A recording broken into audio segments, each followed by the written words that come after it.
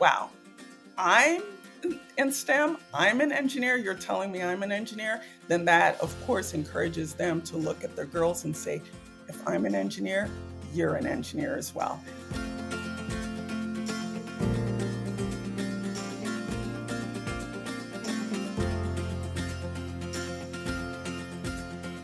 Welcome to Empowering Change, Women and Girls in STEM podcast series hosted by the National Girls Collaborative Project. I'm your host, Nancy Scales-Coddington, Director of Strategic Partnerships at NGCP. In this episode, The Power of Caregivers, Nurturing Girls' STEM Journey at Home, we will discuss the crucial role of caregivers in fostering girls' interest, confidence, and success in STEM. Our guests are Bhumi Esho, a family engagement specialist with the STEM Next Opportunity Fund. Welcome, Bhumi. Thank you so much, Nancy.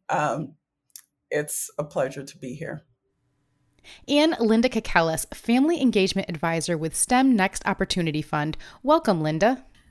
Thank you, Nancy. I'm so excited to participate in my first podcast with you, Nancy, and with the National Girls Collaborative, and thrilled to have a chance to talk about family engagement, which is a personal passion of mine.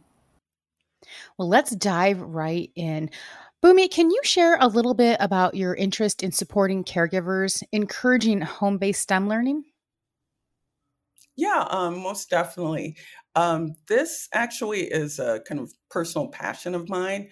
And basically because my experience growing up, I am first generation Nigerian American, grew up here and lived in Nigeria actually from the age of 9 to about 15 and a half.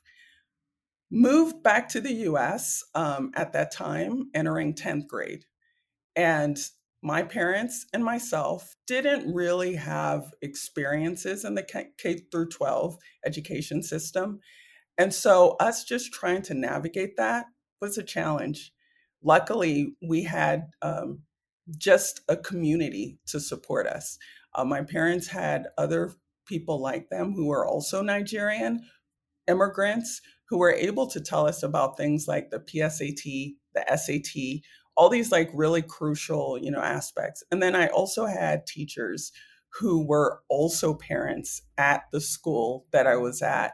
And so they really embraced me, supported me, and I was able to navigate a system where I was going from probably not thriving to actually ending up graduating in chemical engineering. So if it wasn't for that community engagement, I probably would not be where I am today. And so for me, family engagement, community engagement are important aspects for my life. It sounds like it made all the difference. Thank you. Linda, how did you become interested in family engagement and STEM? My inspiration is personal too. It began with a preschool cooperative that my son was enrolled in some 30 years ago. I was the last one to make it into the preschool through a lottery system and got assigned the last job that nobody wanted, parent education. But I ended up finding I loved it. And it gave me the chance to look for resources and also research on child development and things that would help parents be better able to support their children in STEM. And I found that there was a lot of research about girls and boys' development, about gender stereotypes, but parents really weren't accessing that information. So I was able to have an opportunity to make research accessible to parents and also help them be able to take action upon it. After that, I took my work onto the road and did workshops for parents in preschools throughout the San Francisco Bay Area, which was great. And now, fast forward 30 years, as a grandparent, accessing lots of new research and resources around STEM and early childhood development. So I'm getting text messages every Thursday that I'm able to bring to my grandson, who's 22 months old. So last week we were looking for rocks and leaves on our walk around the neighborhood and came back and looked at them and observed and talked about them. And then I also follow Ready for K and STEMmy, which again gives me weekly tips for supporting STEM in really fun, free, and accessible ways. And I know that I'm really privileged to be able to access all this research and resources and really want to look for ways to be able to make it accessible to other families. Yeah, that accessibility piece is a really big component, right? And I think we're going to talk a little bit about that today. So there is a lot of research on the importance and impact of family engagement, especially with STEM. Linda, can you share some of the recent research about girls in STEM, especially as it relates to caregivers? I'd love to. And, I know that caregivers really want to do right by their children. So a lot of the stereotypes or unconscious bias they have, is really unintentional. A few of the research pieces that I'd like to highlight really are important for families and educators to be aware of because gender stereotypes start really early. There's some research by Allison Master and Andrew Meltzoff and Sapna Cherian that look at gender stereotypes about early interest and find that by first grade, girls are really opting out and thinking fields like engineering are not girl appropriate and think that those are things that boys do, even though earlier on they're playing with blocks and are taking things apart and building things like boys. By third grade, they found that children were also believing that boys were more interested in computer science. And unfortunately, with stereotypes like that, it really sends the message to girls that they're not welcome and maybe that's not a place for them to be able to pursue interests and studies. Some other research that looked at how children perceive brilliance and smartness really has implications for gender stereotypes in girls' development. Lynn Bion, Sarah Jane Leslie, and Andre Simpian looked at perceptions and found that children at age 5 were thinking that girls and boys were equally brilliant and smart. But a year later, girls thought that boys were really, really smart and not girls, whereas boys were thinking that they were really, really smart at age 6 and 7. And why this matters is that when the researchers looked to see what choices girls were making about activities, when an activity was perceived as being for smart kids, girls shied away from them and thought that that wasn't something that they wanted to try because they weren't smart enough or good enough to do it. Those are early stereotypes that children have.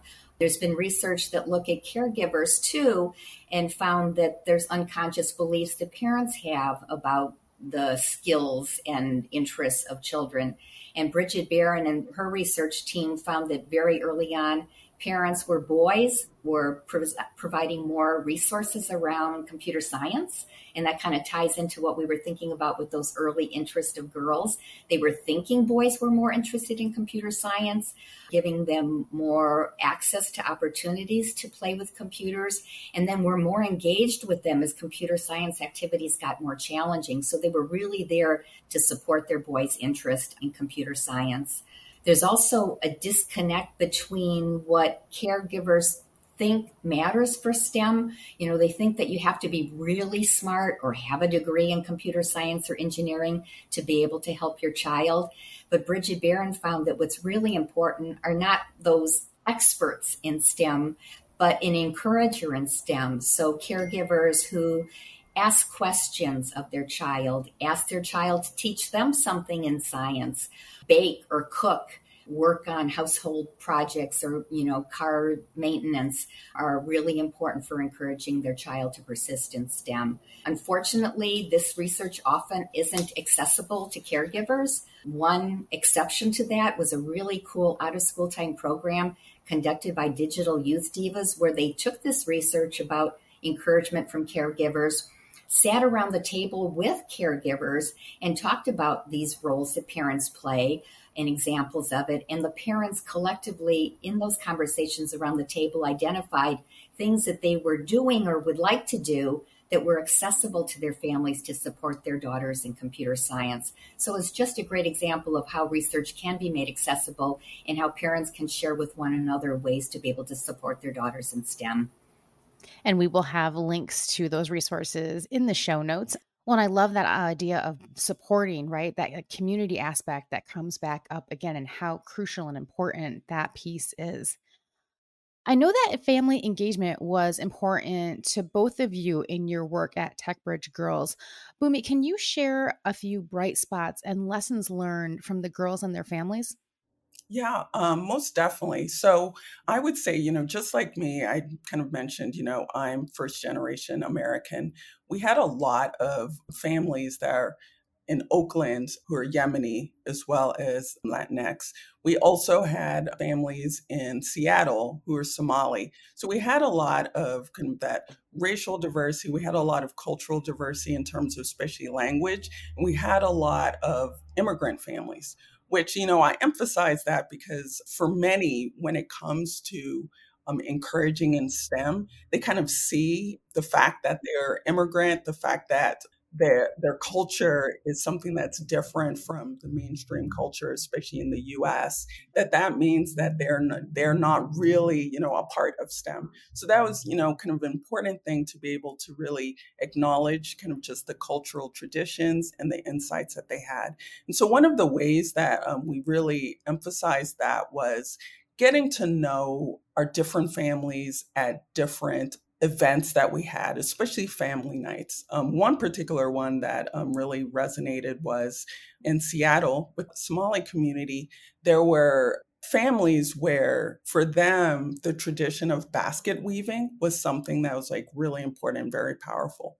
And that was a conversation starter just to kind of think around the STEM around basket weaving. If you're going to first, it's very artistic, so you think even around STEAM, the art aspect. But another part is that it's engineering, it's problem solving. When you think about the fact that there is a basket that you create that probably can carry about 70 pounds in weight, that is engineering. And so we use that as kind of part of the a design, project of how can you create that? And we really emphasize that just like that culture and that tradition is STEM. It is STEM influenced. And so that really, especially with the mothers, because that's something, the women that were there, the female caregivers, because that's something for them, it's like, wow, I'm in STEM, I'm an engineer, you're telling me I'm an engineer, then that, of course, encourages them to look at their girls and say, if I'm an engineer, you're an engineer as well. So being able to have those conversations and get them excited. It then, for us, really then allowed us to start exploring this idea of STEM identities. What does that mean to have a STEM identity? And the fact that we all have one. And how have we formed it? How strong is it? What has shaped it? And how we can even kind of like just cultivate that and really make it stronger. So, with that kind of knowledge, we're able to even start exploring that and having conversations more, and actually even having professional development workshops around what it means to have a STEM identity, really talking to educators so that they can encourage the caregivers and have them explore that and start thinking about everyday STEM at home. Boomy, I love how you put this back onto the caregivers too. That you are doing and creating things that are STEAM based. You are doing engineering, and how that also then reflects down to the kids that they work with. That is really fantastic. Linda, can you share some lessons learned from TechBridge families? Listening to caregivers was important for TechBridge girls from the very beginning. Even before we started the program, we had a planning grant and really talked with caregivers to understand what they wanted and needed, and have gathered over the years, input through surveys and focus groups. But for me, I think where I learned the most important lessons were informally through conversations with caregivers, at events, sometimes at family events or at pickup or drop off, where I had built a relationship so the caregivers felt comfortable talking with me and sharing their ideas and feelings.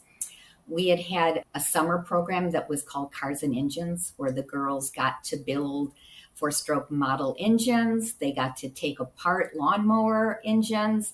They learned about car maintenance and just loved all the engineering and all the science that was involved in those activities. And what was really interesting is that when one father dropped his daughter off at the program, he came up to me and said, "Oh my gosh, I never had any idea that my daughter would be interested in activities like this.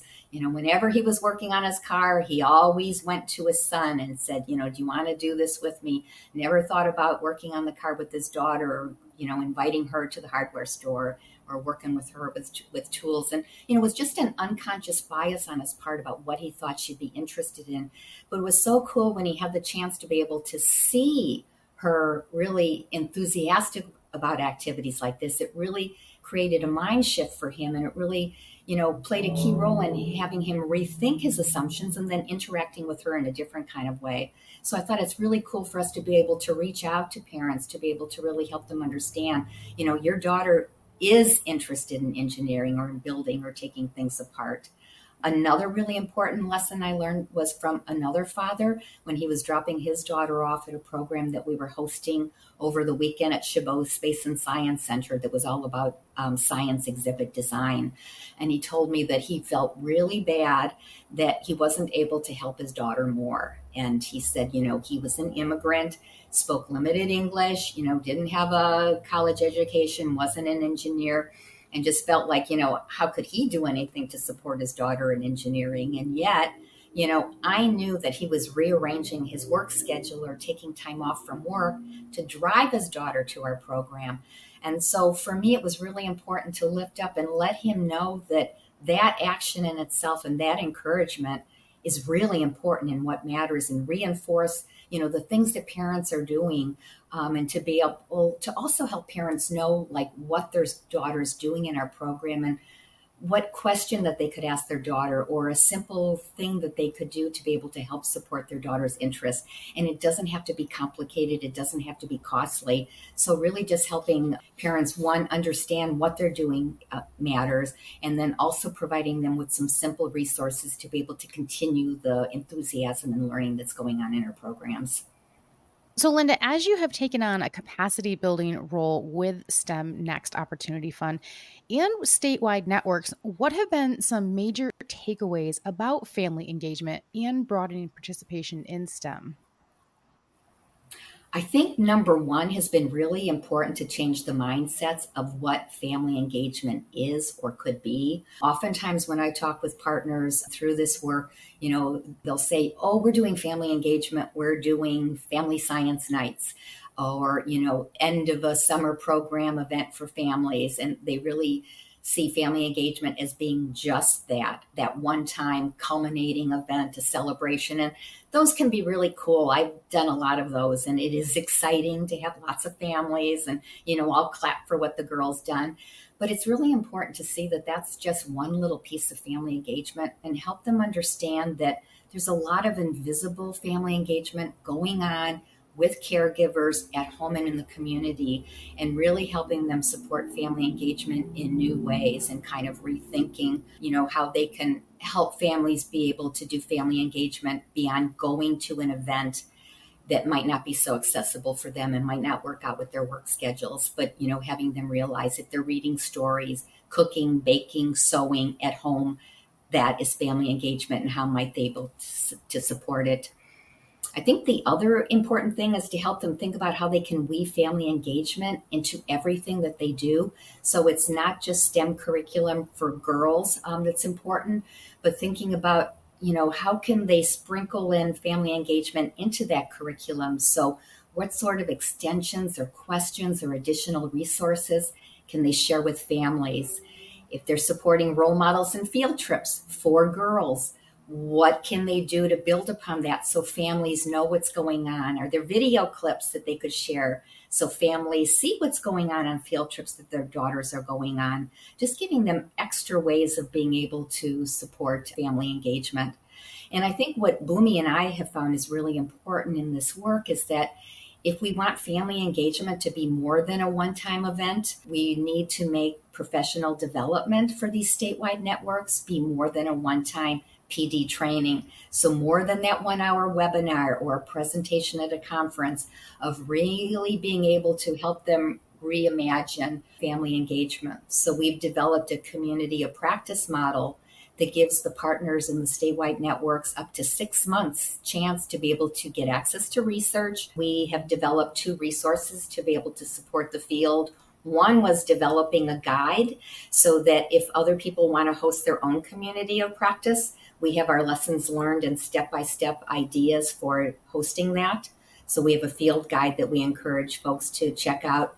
The other thing that we heard from people was that they love participating in our community of practice, loved all the research that we were sharing, but they said, oh my goodness, what do I do with it? And how do I put it into action?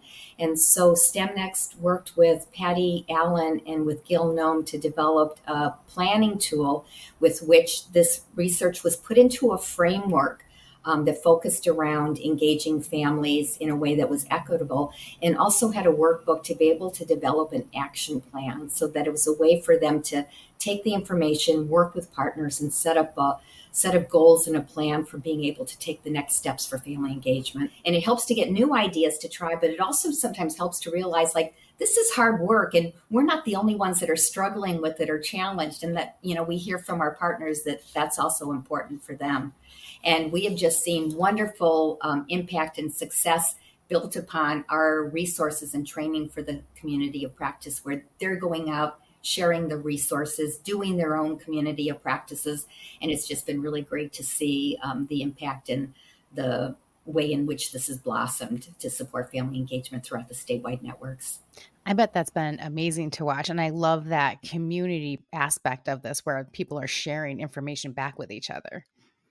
Boomy, there are many STEM resources and programs out there in person and online. What are some of the existing barriers for families and girls in accessing STEM resources? Yeah, so Linda had talked about one of the kind of the important things to do is listen to caregivers, listen to families around what they need. So the most important question to, start off with is, what does access look like for them? When you're thinking about having families go to particular events, what does transportation look like for them? That's something important to be able to see, and what available transportation is out there. Another question too is around the timing of events. A lot of times it's really easy for us to start kind of thinking like, okay, we're going to do an evening event because families have worked all day and then they're available in the evenings. But that's not necessarily true for every caregiver, for every adult in that girl's life.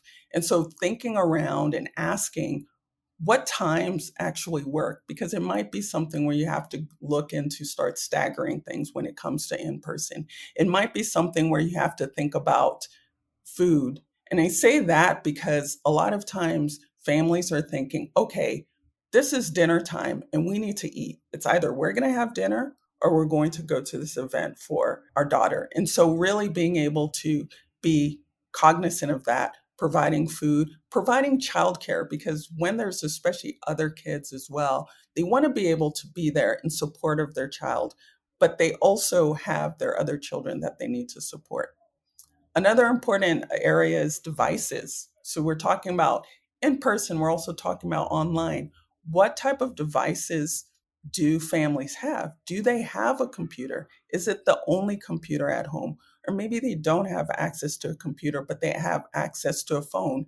And so if that's the case, then what does that look like? And what kind of resources are you providing? Is it something that can be accessible via a phone for them to be able to look at? Is it a form that you're asking them to kind of fill out to be able to access it? And it's something they can access very easily. Do they have access to internet and connectivity? Another too is when you think even along those terms of accessibility, what language is it in? Is it something that it's clear for them to be able to really kind of look at and review? Another two is, we're talking too about like ADA compliant in terms of like that accessibility as well, in terms of the words. Is it, larger? Is it smaller? How are we presenting it? Is it visual? Because that's an important part, as well for a lot families where English might not be the primary language, and maybe you might not have it in their language of choice, but do you have it visually so that they can still kind of follow along with it? And that kind of ties into to the culturally inclusive. Are you using terms or using words that are really relatable for the families? So, what examples have you seen that address these barriers and support families with STEM experiences where they are at? Definitely. So I would say that, of course, I talked about the Somali families and really kind of just highlighting that cultural inclusive aspect so they can really see their connection and feel like they're a part of STEM and have that STEM identity. One great case as well is the New York Hall of Sciences in Queens, New York. So for anyone who knows Queens or does not know Queens, Queens is a very diverse community. They have areas known from like Little Egypt to areas that are Koreatown to spaces where there are a lot Latinx communities and a lot of Spanish speakers. And the New York Hall of Science, in particular, was doing an event for their Spanish speaking families. And at first, they started off, they had this conversation with the families and realized that the kids, the girls, are actually English speakers. They speak at school, but at home, the language was Spanish. And so instead of kind of going in and continuing to, communicate in English, they actually changed it up to kind of make sure that the event that they were having, where they were including families, was in Spanish. They also engaged in multi generational tinkering. So that was something where they actually thought of the abuelas, they thought of, all of the adults and all the kind of different ages to be able to be engaged there. And at first, they were thinking of doing laser cutters and having like the fancy 3D printers. And then they realized that, that's not as relatable. Why don't we bring something that everyone has used? And that was a tortilla maker. So that was a simple tool. Everyone kind of understood what that was, had used it before. And they used that actually to one, make tortillas, but also kind of just used it to kind of create different, designs and almost used it to as like a image printer to have different images on it. That became something that was beyond just STEM. It ended up being this community event where they turned it into kind of a taco fest. Everyone got to eat. So as I was talking about that barrier around, food, is there food at the event? There was food at the event because everyone's there. We had the abuelas who were there. We had everyone different ages, but also they made sure that there was childcare. So that was really something that everyone was able to participate in. And then as they were talking about the science and really emphasizing that science, they used simple terms as well. They, as we were speaking in Spanish, instead of saying STEM, because really that word STEM is inaccessible for many of us. It's very intimidating. They use the word ciencia, which is science, in Spanish. And that was a word that all of them understood and knew. And so we kind of had that light bulb moment of, oh, that's what we're doing. So that's what STEM's all about. So they were able to really kind of have that connection there.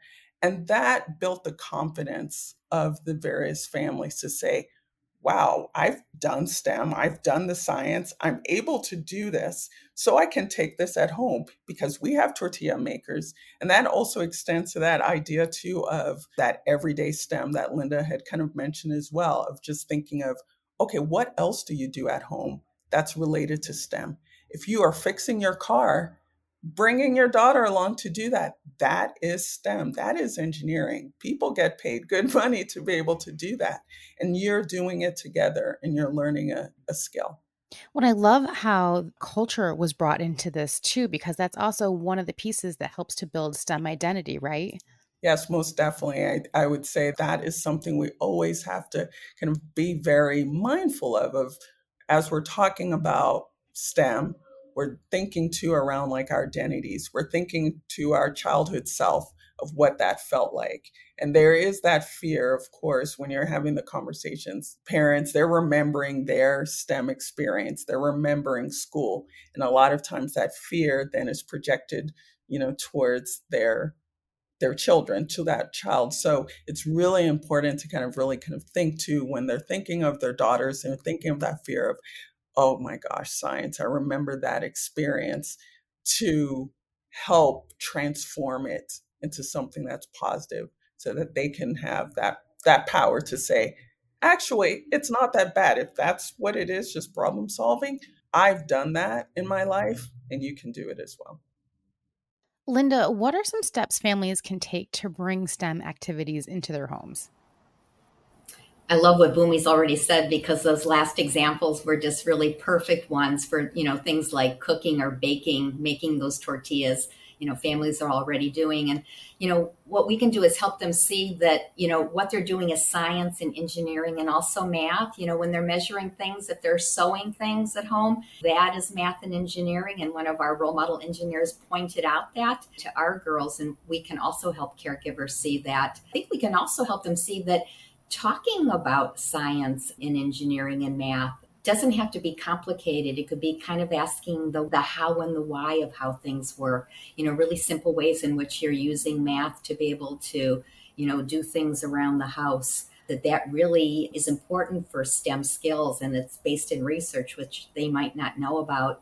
Making time for reading, getting books at the library that are about, science or engineering stories. And librarians at our local neighborhood libraries are great resources. So caregivers and children can go and say, this is what my child is really interested in. Can you help us find books that we can take home and read together to be able to discover and build upon the child's interest? Watching things on TV together that are science related. I know Shark Week is all the interest right now, and looking at Discovery and some of the shows about animals are really great ways for families together to be able to learn and talk about things. Things break down around the house, and a lot of our engineers talk about how their spark for becoming an engineer first started when they either tried to fix something that was broken or took something apart to try to figure out how it works. So just being able to do those simple activities are great ways for STEM at home. And I think the last thing is also for caregivers to realize that by asking their child to show or teach them something about science or math that they're discovering in their after school or summer program is a great way to build STEM at home with families. And the caregiver doesn't need to know the answer or be the expert. The child can be. And Boomy, I'm going to ask you a similar question. What else can families do to increase and bring those STEM activities into the home? I love what Linda has already talked about, of really just thinking about that every day when it comes to STEM. I would add that even, before you bake that cake or before you even go into cooking, like grocery shopping, just the act of going to the grocery store. And I think that really brings families together because that's that cultural aspect. But you're thinking of this idea of, we have $20 and we're going to feed the family tonight. What are we going to make? That's algebra, just going in and kind of doing that math. And so it's always that question. It's like, when will I ever use this? You use it every day. So being able to kind of just think about those simple tasks.